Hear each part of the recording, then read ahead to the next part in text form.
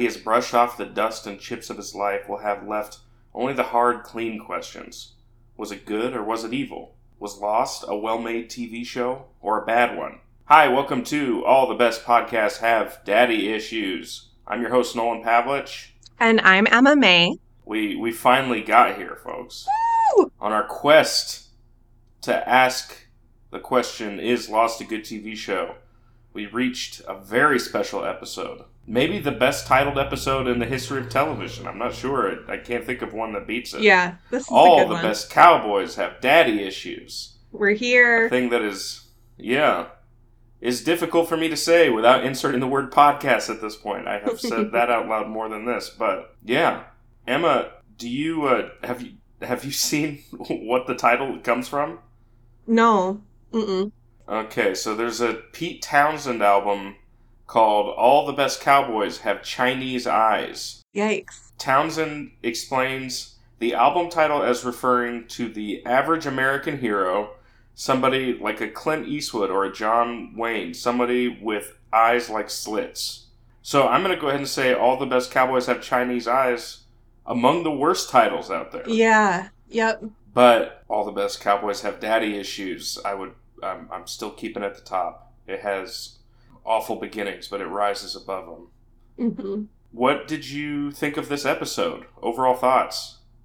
Yeah, 10 out of 10 for me. I love this episode for a lot of reasons. But I think my favorite part of it is just getting that backstory between Jack and his dad, which we'll obviously dive deeper into. But I love that we're kind of getting that insight out of this episode. Yeah. What did you think? This one's banging on all cylinders, for sure.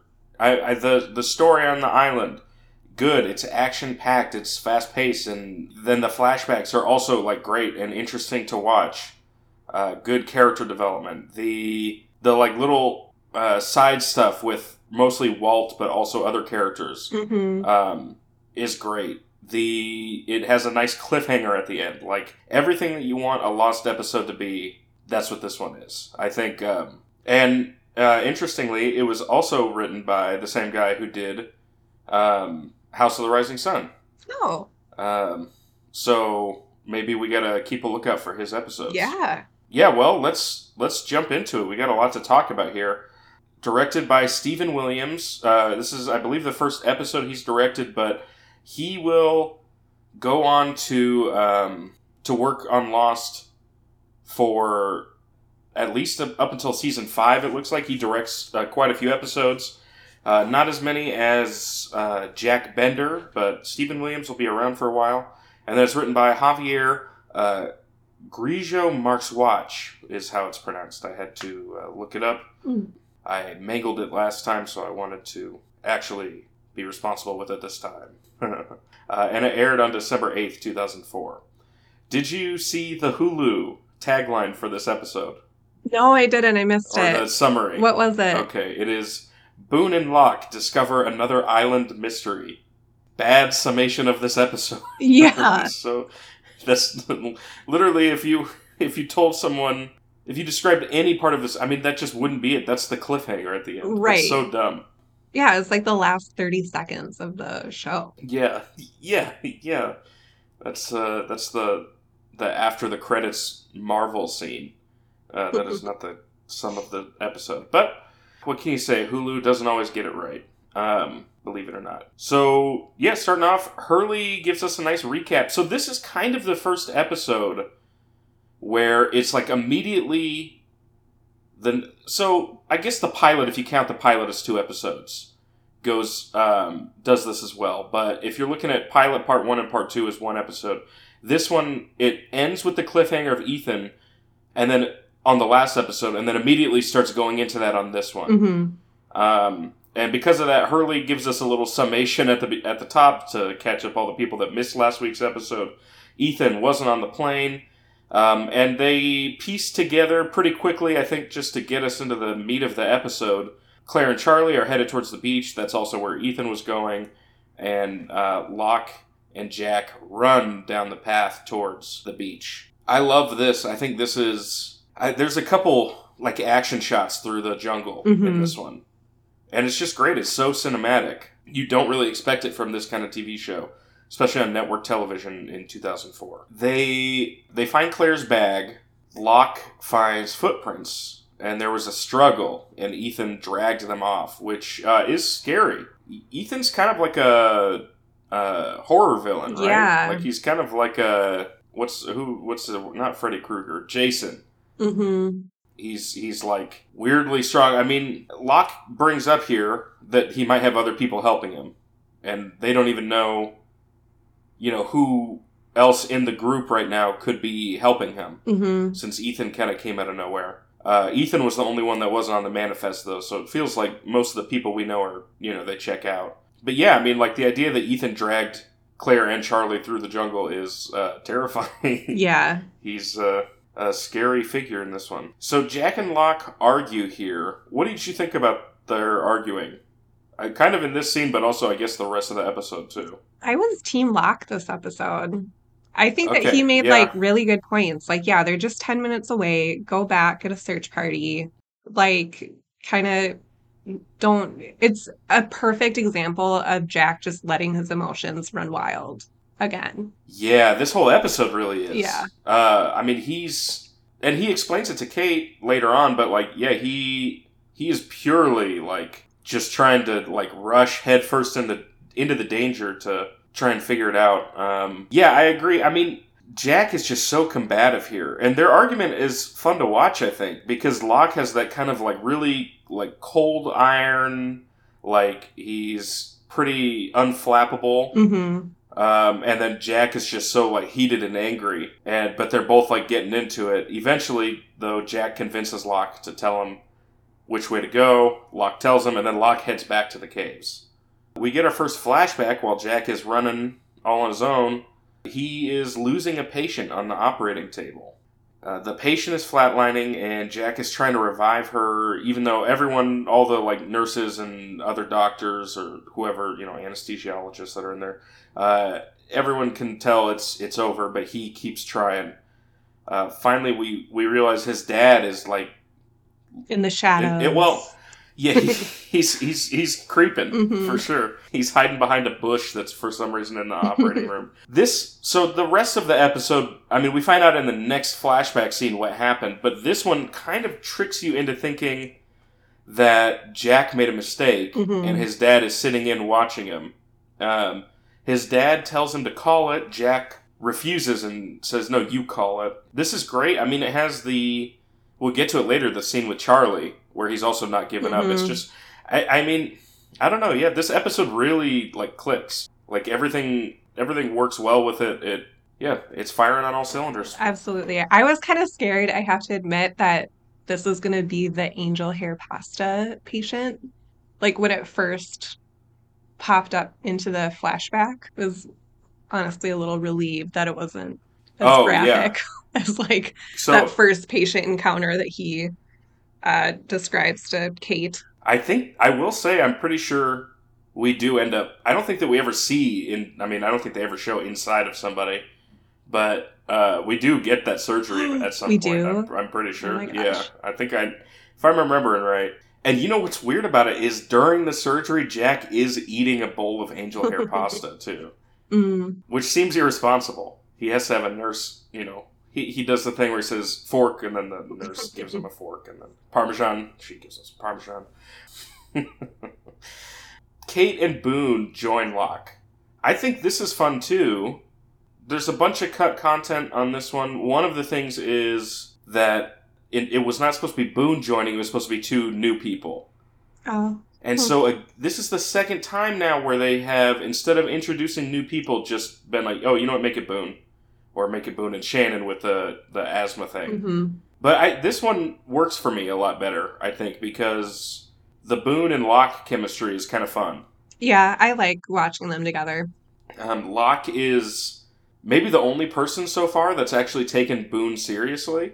He says thank you for helping or come along or whatever, where everyone else just tells Boone to forget it, and then Boone has to do something weird while everybody's asleep. So this is the first time Boone's been allowed out in the daylight, I guess. Michael wants to come along, and Locke shuts him down pretty hard. And it doesn't feel like Locke is necessarily being malicious. I think he's just kind of being matter of fact, but he's not putting any thought into Michael's how it makes Michael feel. Yeah.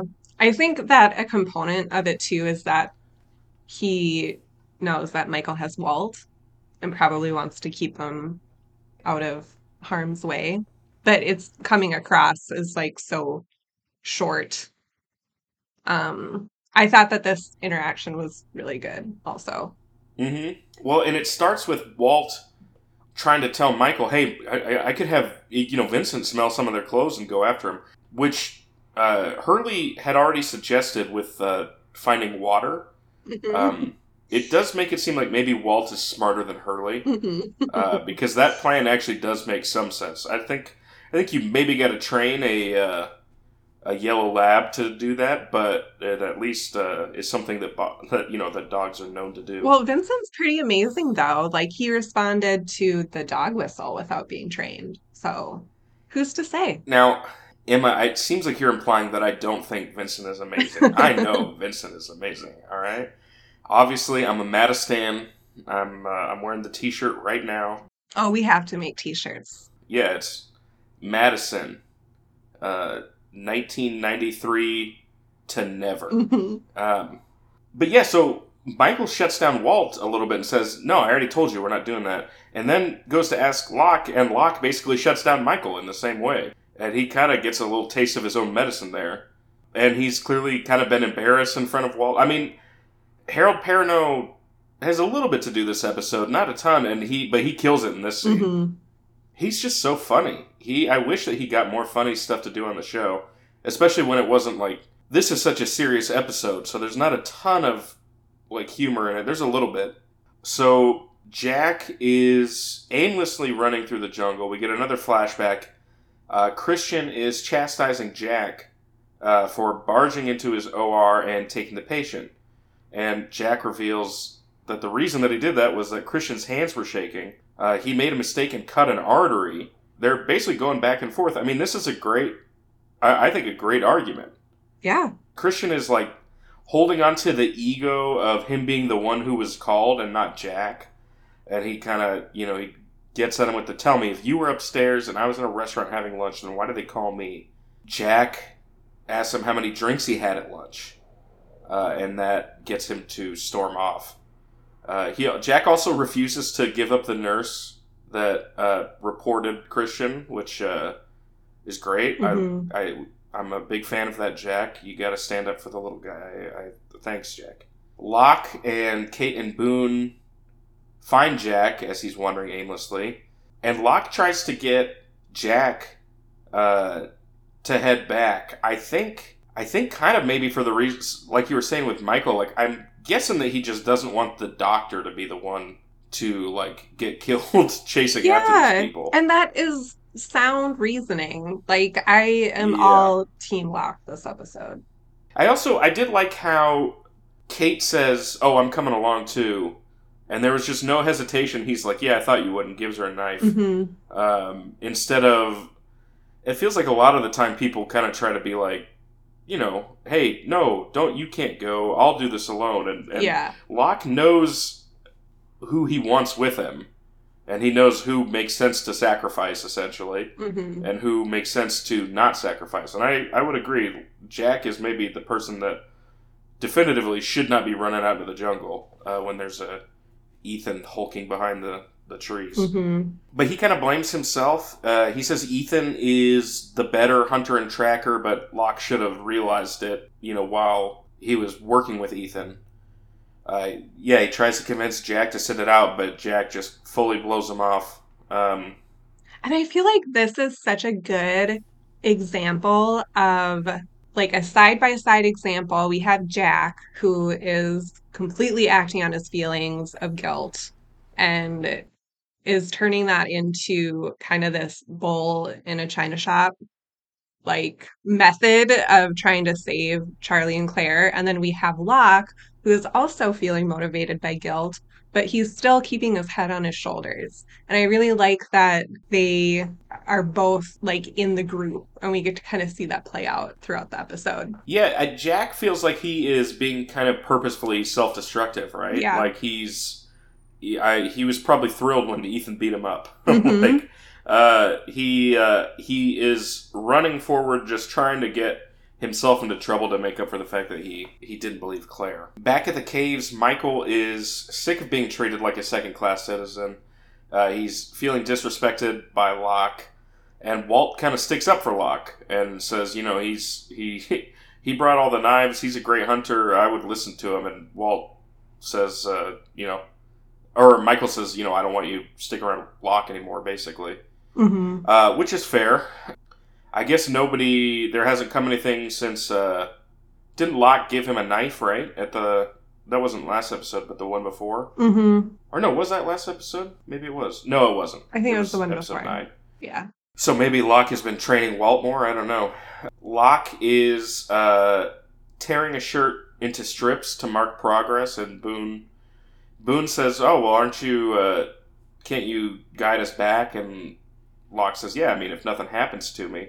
And Boone, gets kind of like shocked by that, and Locke is clearly just loving that he kind of gets to be like the mysterious hunter compared to like the, like wide-eyed, naive Boone. Mm-hmm. It is like a fun dynamic, and it's definitely the best that Boone has been used on the show so far. Yeah. Locke wants to take a break, and Jack is furious about this. I will say Locke was arguing earlier that, hey, we don't know how many people are with Ethan, which, if that's true, I will say maybe taking a break is not the best. I mean, they could be anywhere at that point. Kate drags Jack off and says, hey, why don't you cut Locke some slack? And Jack says he's mad at himself for not believing Claire. I think rightfully so. Like, I don't know. It's crazy that they were just that willing to be like, oh, she's hallucinating. Yeah, she's pregnant. She is hysterical. Which she doesn't have like a history of doing anything like that. Like she's the least confrontational character. Yeah, she's been the chillest person on the show, like, by far. Yeah. Yeah, I mean, especially because it's like, you would think if that kind of stuff was going to happen, it would maybe happen more right after the crash. I can't imagine that she would just get so insanely stressed like a week later or whatever that she would start having hallucinations. I don't know. Mm-hmm. It just seems crazy that they wouldn't believe her, especially when they're on, like, Dinosaur Island or whatever. Mm-hmm. Or, I'm sorry, Crap Hole Island. Obviously, Shannon did name it That's that, true. and we do need to respect that. Locke finds one of Charlie's little finger bandages. We get a nice flashback of Charlie writing the late on them with the Sharpie, in case we needed, I guess for people who didn't know that those were Charlie's. Charlie is leaving a trail, but then Locke finds a second trail going in a different direction. They hit a fork in the path where they could be going both ways. Kate thinks that one is probably a dummy trail, which is the obvious conclusion, and because of that, she is now deemed to be a tracker. Yeah. Which is... I mean, clearly she can do it. Like, so it's not like they're wrong. It's just funny that it's like, she's like, whoa, well, there's two trails going different directions. I wonder if he doubled back. And then everyone just points at her and just says, oh, you're a tracker now. You're a tracker. But the gang splits up. Locke and Boone pair off, and Jack and Kate. Out of the two, I will say this. I would prefer to be going with Locke and Boone. Seems like they are having a much more fun time than Jack and Kate. So... we get a scene of Walt explaining to Sawyer everything that's been going on, presumably because Walt is the only person who will talk to him. Mm-hmm. And Walt says that he thinks it was... At first, Sawyer's like, well, his name was in the manifest, maybe he used a fake name. Which we do know Sawyer is doing. Mm-hmm. And it also comes up with, did Sawyer tell Hurley his real name? Because then, which we don't know yet, but like... if that's the case, like, why didn't Sawyer didn't show up, unless Sawyer legally had his name changed to Sawyer. Which would be insane. But you never know. Anyways, it is funny. Walt says going by a fake name is stupid. And Walt says that he thinks Ethan was already here on the island, which seems pretty probable. Sawyer, basically thinks it's very dumb, but I don't understand. What does Sawyer think that Ethan came from? Yeah. If he wasn't on the manifest. The only other option besides he was already on the island is he arrived at the island after them and then decided to do this plan, which makes less sense. And then Walt tells him that Saeed is back, and Sawyer's priorities change real quick. And so we get this scene. We also get one later with Walt and Hurley. I gotta say, these are great. Malcolm David Kelly is really good. Oh, he's great this episode. Obviously, there's only so much drama that you can involve, a 10-year-old kid in on the island. It makes you wish that there was just more scenes of him interacting with other people. Yeah. Because he is really good. And very insightful, too. It's just an interesting perspective to hear from the only child on the island. I mean, I feel like most kids on TV shows are pretty bad. Mm-hmm. That was kind of, I think Stranger Things, that was the main draw of the first season, right? There's the 80s stuff which people liked, but what's her name that plays Millie Bobby Brown, right? Is that it? Or is it Bobby? Millie Bobby Brown. Yeah. She killed it. Yeah. And that's just so rare to see. Which it also then comes to where you're like, oh geez, they hired Malcolm David Kelly right before he was starting puberty. That's gonna change pretty quick on him being the cute kid. But Boone brings up the red shirts from Star Trek. Are you a Star Trek fan? Have you watched much of it? My parents were really into Star Trek, so I would kind of watch it with them. They're definitely Trekkies. They're Trekkies. But I don't really know the lore or anything like that. I like the J.J. Abrams movie that came out. So that was good. Yeah. It was entertaining, but I don't know a ton about it. Are you big into Star Trek? No. I never was big into Star Trek or Star Wars, to be honest. Yeah, me either. It's just Star Trek was a little too cheesy for me, which I know is crazy because I've already mentioned on our show that I loved Xena and Hercules. Yeah. But I don't know, there are better sci-fi dramas out there, I think. Something about having all those, the kind of cheap TV makeup and stuff that they had to do for all the different aliens, I just was never into that. Yeah. Because anytime you're oh, hey, there's this guy and he's basically like a normal human except for he's got a weird haircut and he's got 6 butt cheeks on his forehead. And then you're kind of all right, well, I guess I love this character now. I guess I gotta keep looking at him for the rest of the show. I don't know. But this red shirt thing is a super TV tropes type. I mean, I've seen it on the internet a lot. People like to bring it up.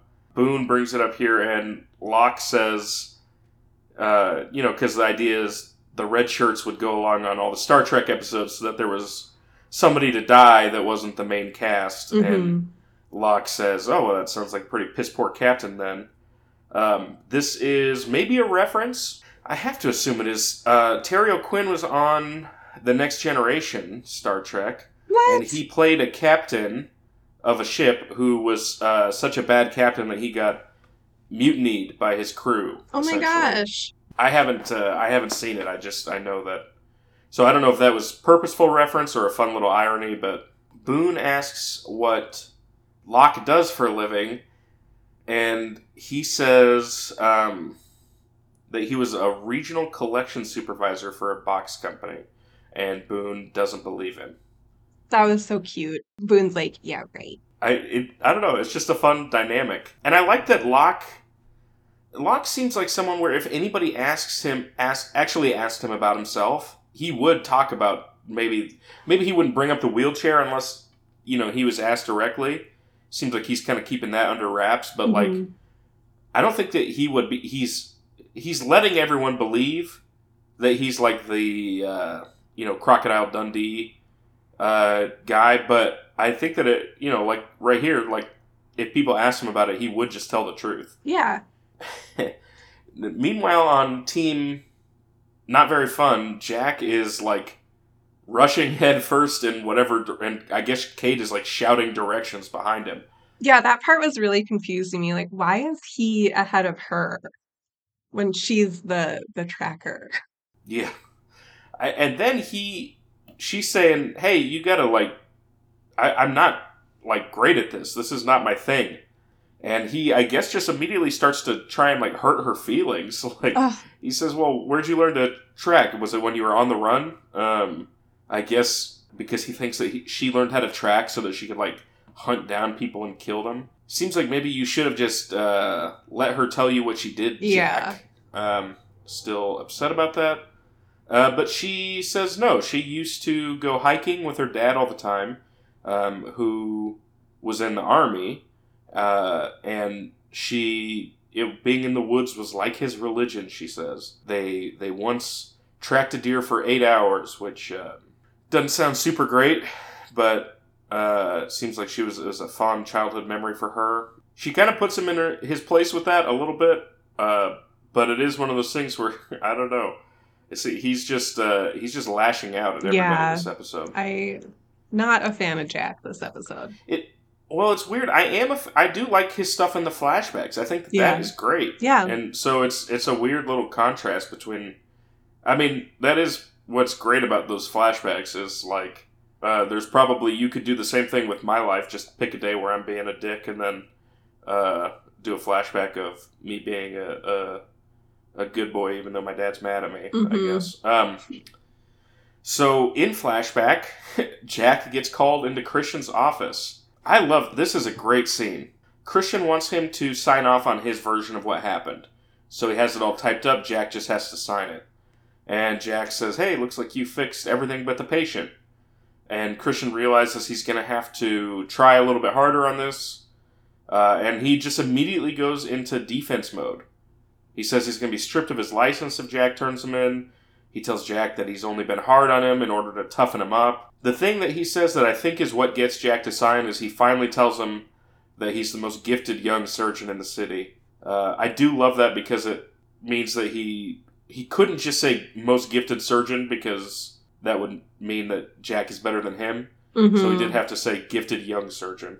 Mm-hmm. But yeah, Jack ends up signing it. It's just a great performance by John Terry, I think. Yeah, I think Matthew Fox does a good job, too. Like he does, yeah. He does. Both of them are just really great.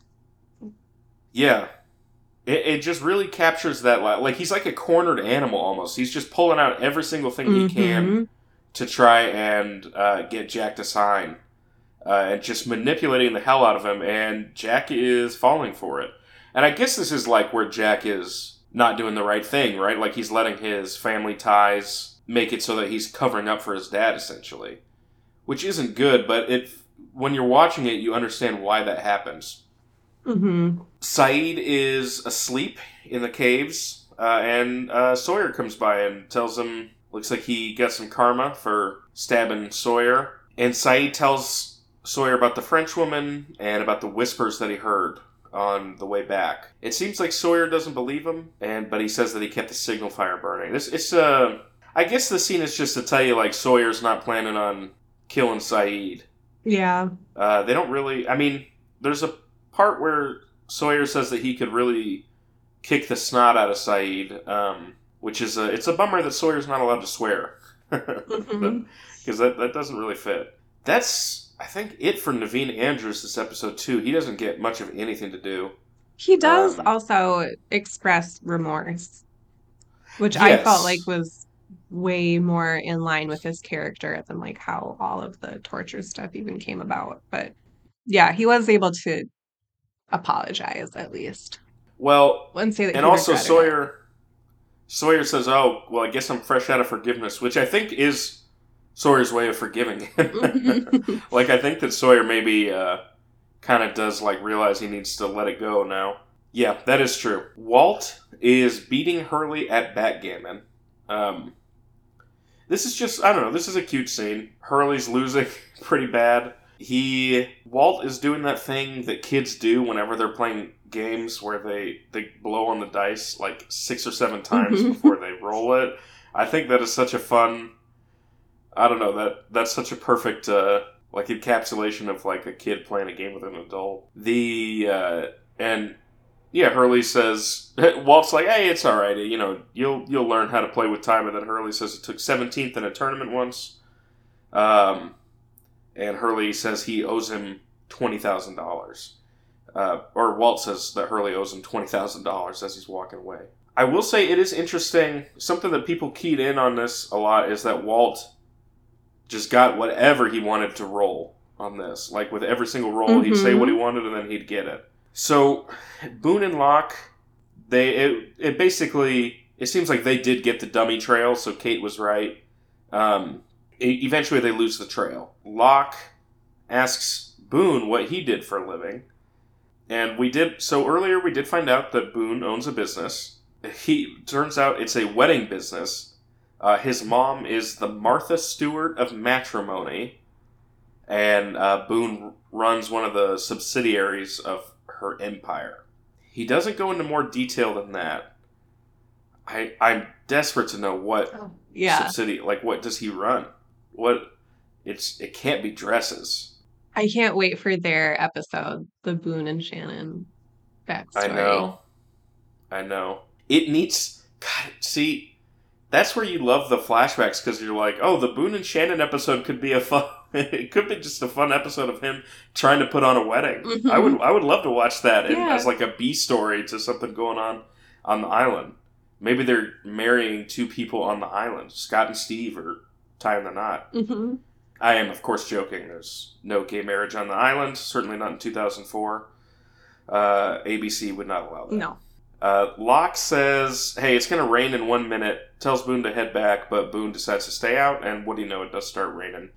So Jack and Kate have the right trail, we find out, because they find another letter. And then we hear Claire scream in the background.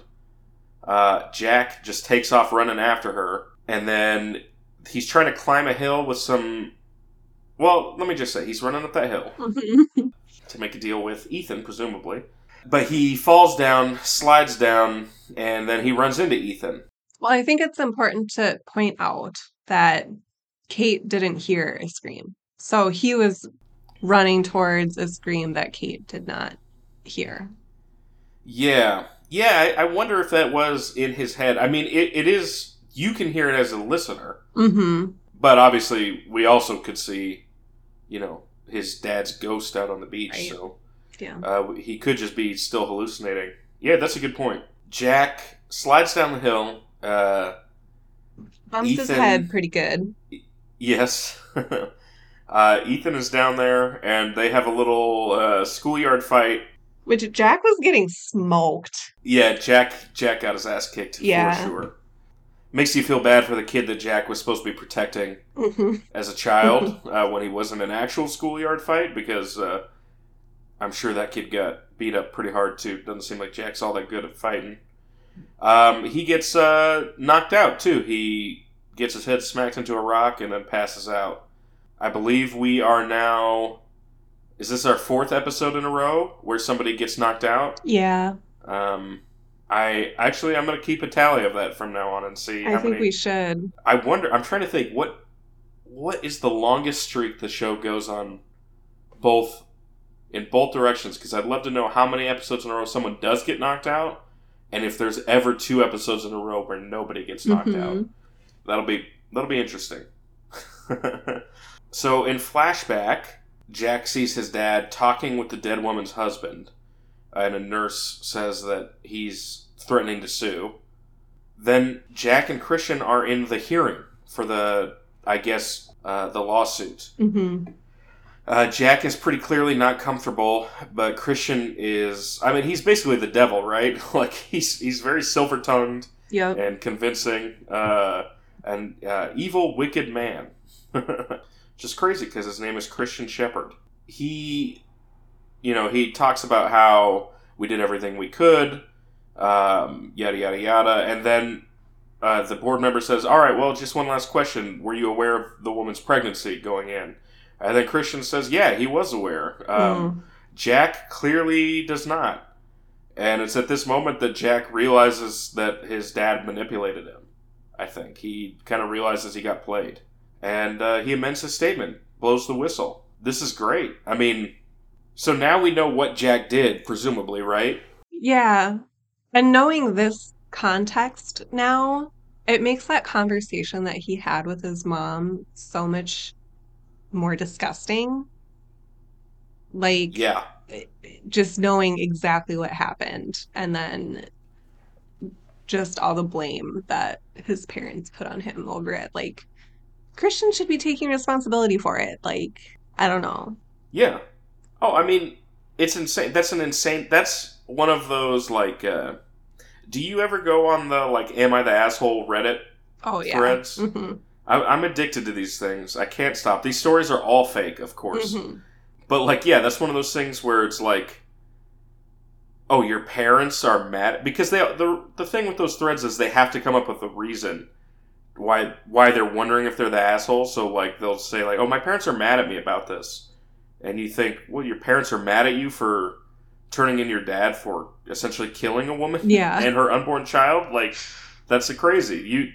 That would have to be the worst mom ever to be mad at you about that. But apparently that's what Jack has, is the worst mom ever.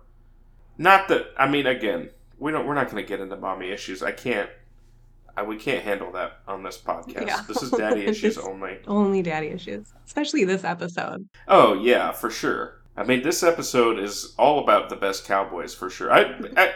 We should say Jack is the greatest cowboy of all time, just based on this episode alone. That's interesting, too. I mean, because what we've seen now, Jack's first flashback didn't include any interaction with his dad, except for when he was a kid. Mm-hmm. Like, there wasn't any... I don't think Matthew Fox interacted with him at all. But we've seen... At first we saw the aftermath of what happened, and then we saw the decline of their relationship. It'll be interesting to see in future episodes how much we get of their relationship as, like, a, father-son surgeon team in the same hospital. Like, seems like Christian is a nightmare. I cannot imagine it would be good to work for him. But yeah, we'll have to see if we get more of that in the future. Kate finds Charlie hanging in a tree. I mean, I feel pretty comfortable saying this. They find Charlie's corpse. Like, he looks real dead. Jack, like, lifts him up, and Kate cuts him down, and Jack tries to revive him. He's not breathing, and Jack is, blowing air into his lungs, pounding on his chest, trying to get his heart started, and Kate kind of starts crying, and she realizes that Charlie's dead. And she gets Jack to stop. She says, she says you gotta call it. Mm-hmm. And I got so upset here that I just turned off the episode. I couldn't watch it anymore. My favorite character, Charlie, died. I couldn't believe it. Did anything else happen this episode, Emma? Well, there was some hysterical CPR. Okay. Which, coming from a doctor, is a little strange. Seeing him just punch Charlie, tears streaming down. Tears streaming down his face, snot blowing out his nose as he's like, "Oh, don't you train for this?" I've seen you do it right. I know that you can do it right. Yeah. So Jack stops, and we get a little bit of a fake out, but then he starts going again, and this is great. So I guess it's kind of corny that Charlie lives, and in fact, the rest of this podcast that we do may, in fact, be about how Charlie 100% should have died here. Yeah. But what I will say is it kind of earns it in the sense of, like, you get the symmetry, right, of at the beginning of Jack having to let it go. And then you get, like, just the intense anger and him realizing, like, he's not going to let this one go. Mm-hmm. And it still doesn't seem like it's going to work. Like, the way the tone of the scene makes it seem like Jack is going crazy. But then it does work. Charlie coughs up some water and he's back to life I mean, obviously just punching someone's chest like that doesn't do anything.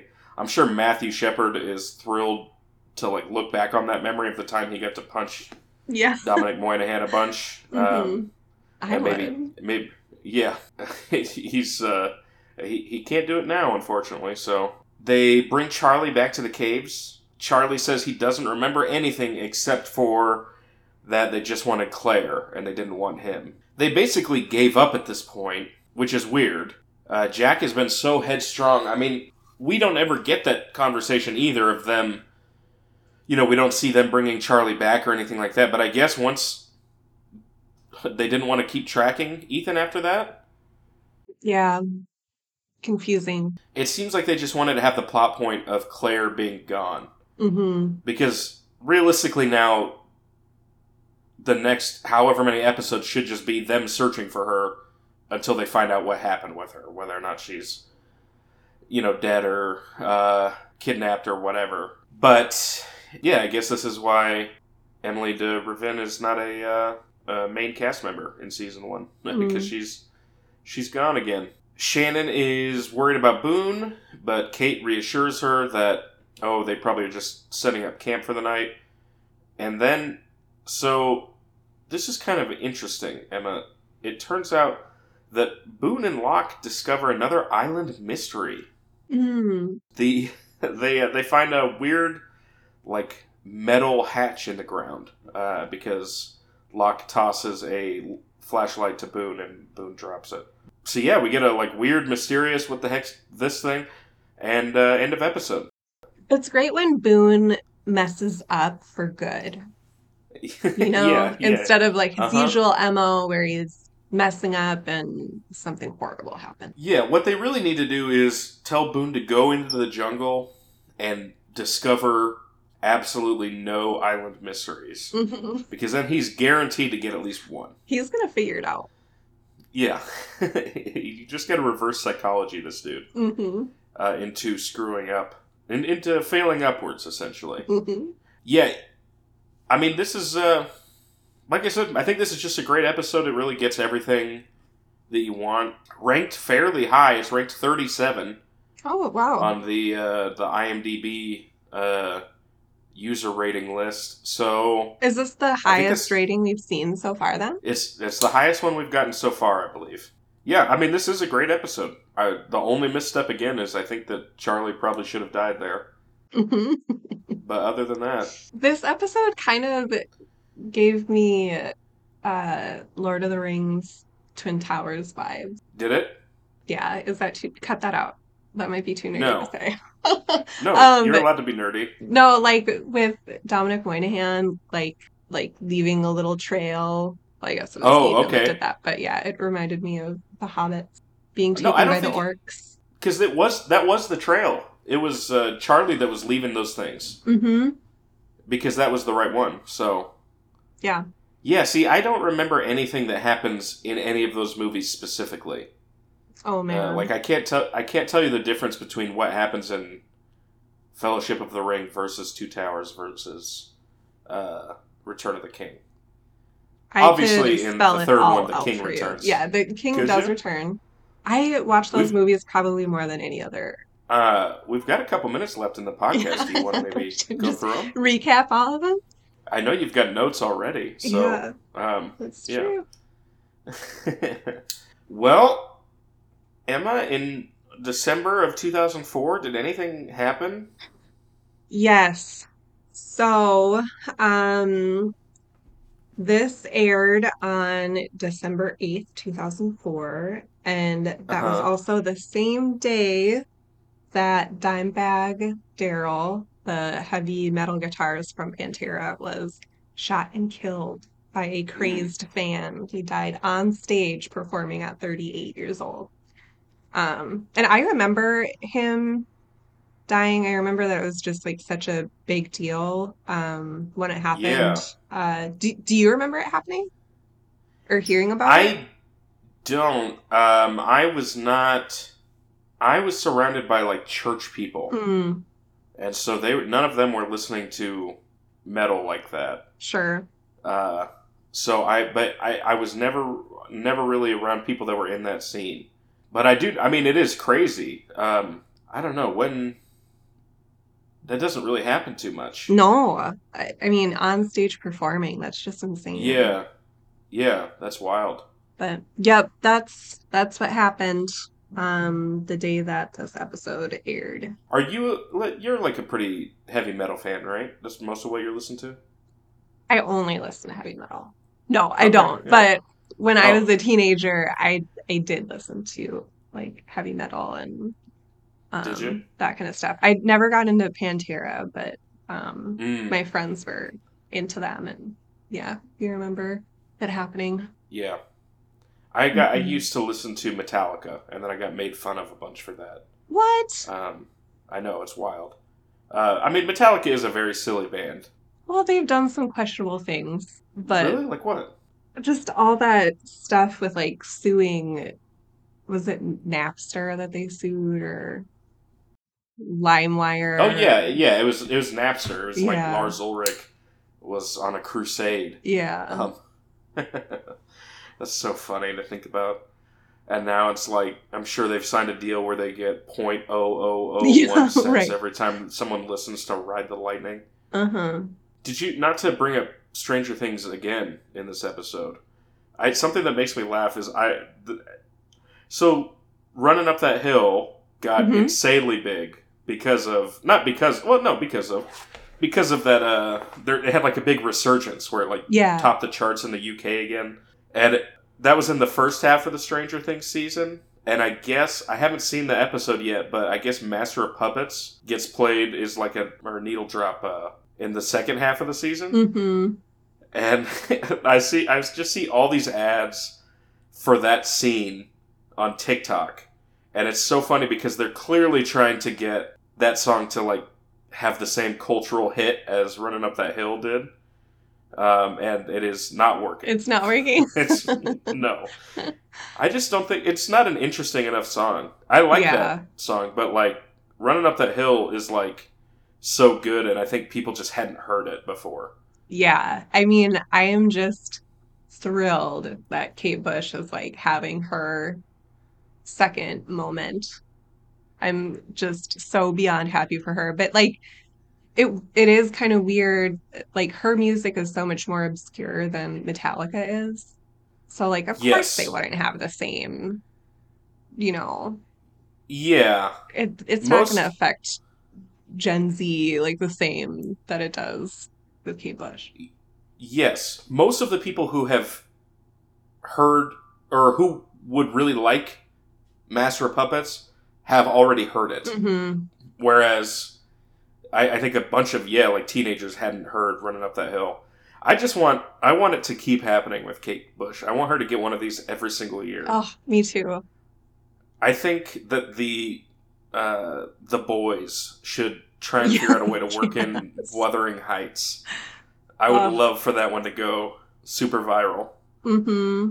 That'd be so good. Um, I did read, now we're kind of going on a tangent here, but I did that's fine. read somewhere that um one of the Marvel movies was planning on using a Kate Bush song Ooh, in like a like really important moment. And then when she had her moment in Stranger Things, they decided to take it out.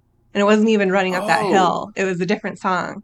And then they decided to take it out because like she's having a resurgence now. Like it would be too much like copying Stranger Things, which just makes me mad because yeah. like her discography is huge and like all bangers. So if you can Well, find another song and make it work, then do it. they were gonna do when Iron Man died. They were gonna have Babushka playing, right? Is that what you're talking about? Yeah. um, yeah, that is. I mean, I guess it makes sense because you would be for sure if you were like all of a sudden just hear a Kate Bush drop like a year later. You would be kind of like, oh, they're trying to do the same thing as Stranger Things. I wouldn't think that. I would be Well, thrilled. I would be you would so just be happy. tapping your toes to the I song. would. Yeah. Yeah. I think the Stranger Things worked because it just did it perfectly. Yeah. Like that scene is great. Hmm. And it's recurring too. So I think that is also really great for Kate Bush, and it is catchy. It's stuck in your head. Yeah, that's probably her catchiest song, right? I'm Mm-hmm. trying to think. Maybe Wuthering Heights, but Wuthering Heights is also weird. Yeah. It's also fun because so many people have tried covering it now, and I think we've even talked about this maybe just on our own in the past. But like Kate Bush is not someone that you can really cover You, very well. yeah. No. Um, It's like the Hallelujah song. hmm Yeah, Like you it's can't beat the hard to Leonard do. Cohen version. It'll Yeah. just never be beaten by any cover. Mhm. Um, which is, I know, the point you were trying to make. Well, but Um, Jeff Buckley's version is really good. But Interesting. Okay, yeah. well, maybe we've had this argument already in the past. Well, this has been the Kate Bush Stranger Things Hour, and I guess that we did talk about some other stuff too. Well, Boone and Locke, they discover that new secret on the island. That was the whole show this week. And they discover yet another island mystery, and what a Mhm. mystery it was! I can't wait to find out more about it over the course of the next 14 episodes. Please follow us, rate us 5 stars, give us a review, Send us an email. send us an email at, or allthebestpods@gmail.com. You can Twitter us, send us a tweet at allthebestpods. How else could you can leave a strange piece of metal buried near my front yard, and it just throw a flashlight to me, I'll find it. Next week we'll be covering episode 12, whatever the case may be. I already have. Well, I can't even. We'll talk about that episode next week. Okay. Until next week, get lost. Get lost. Bye.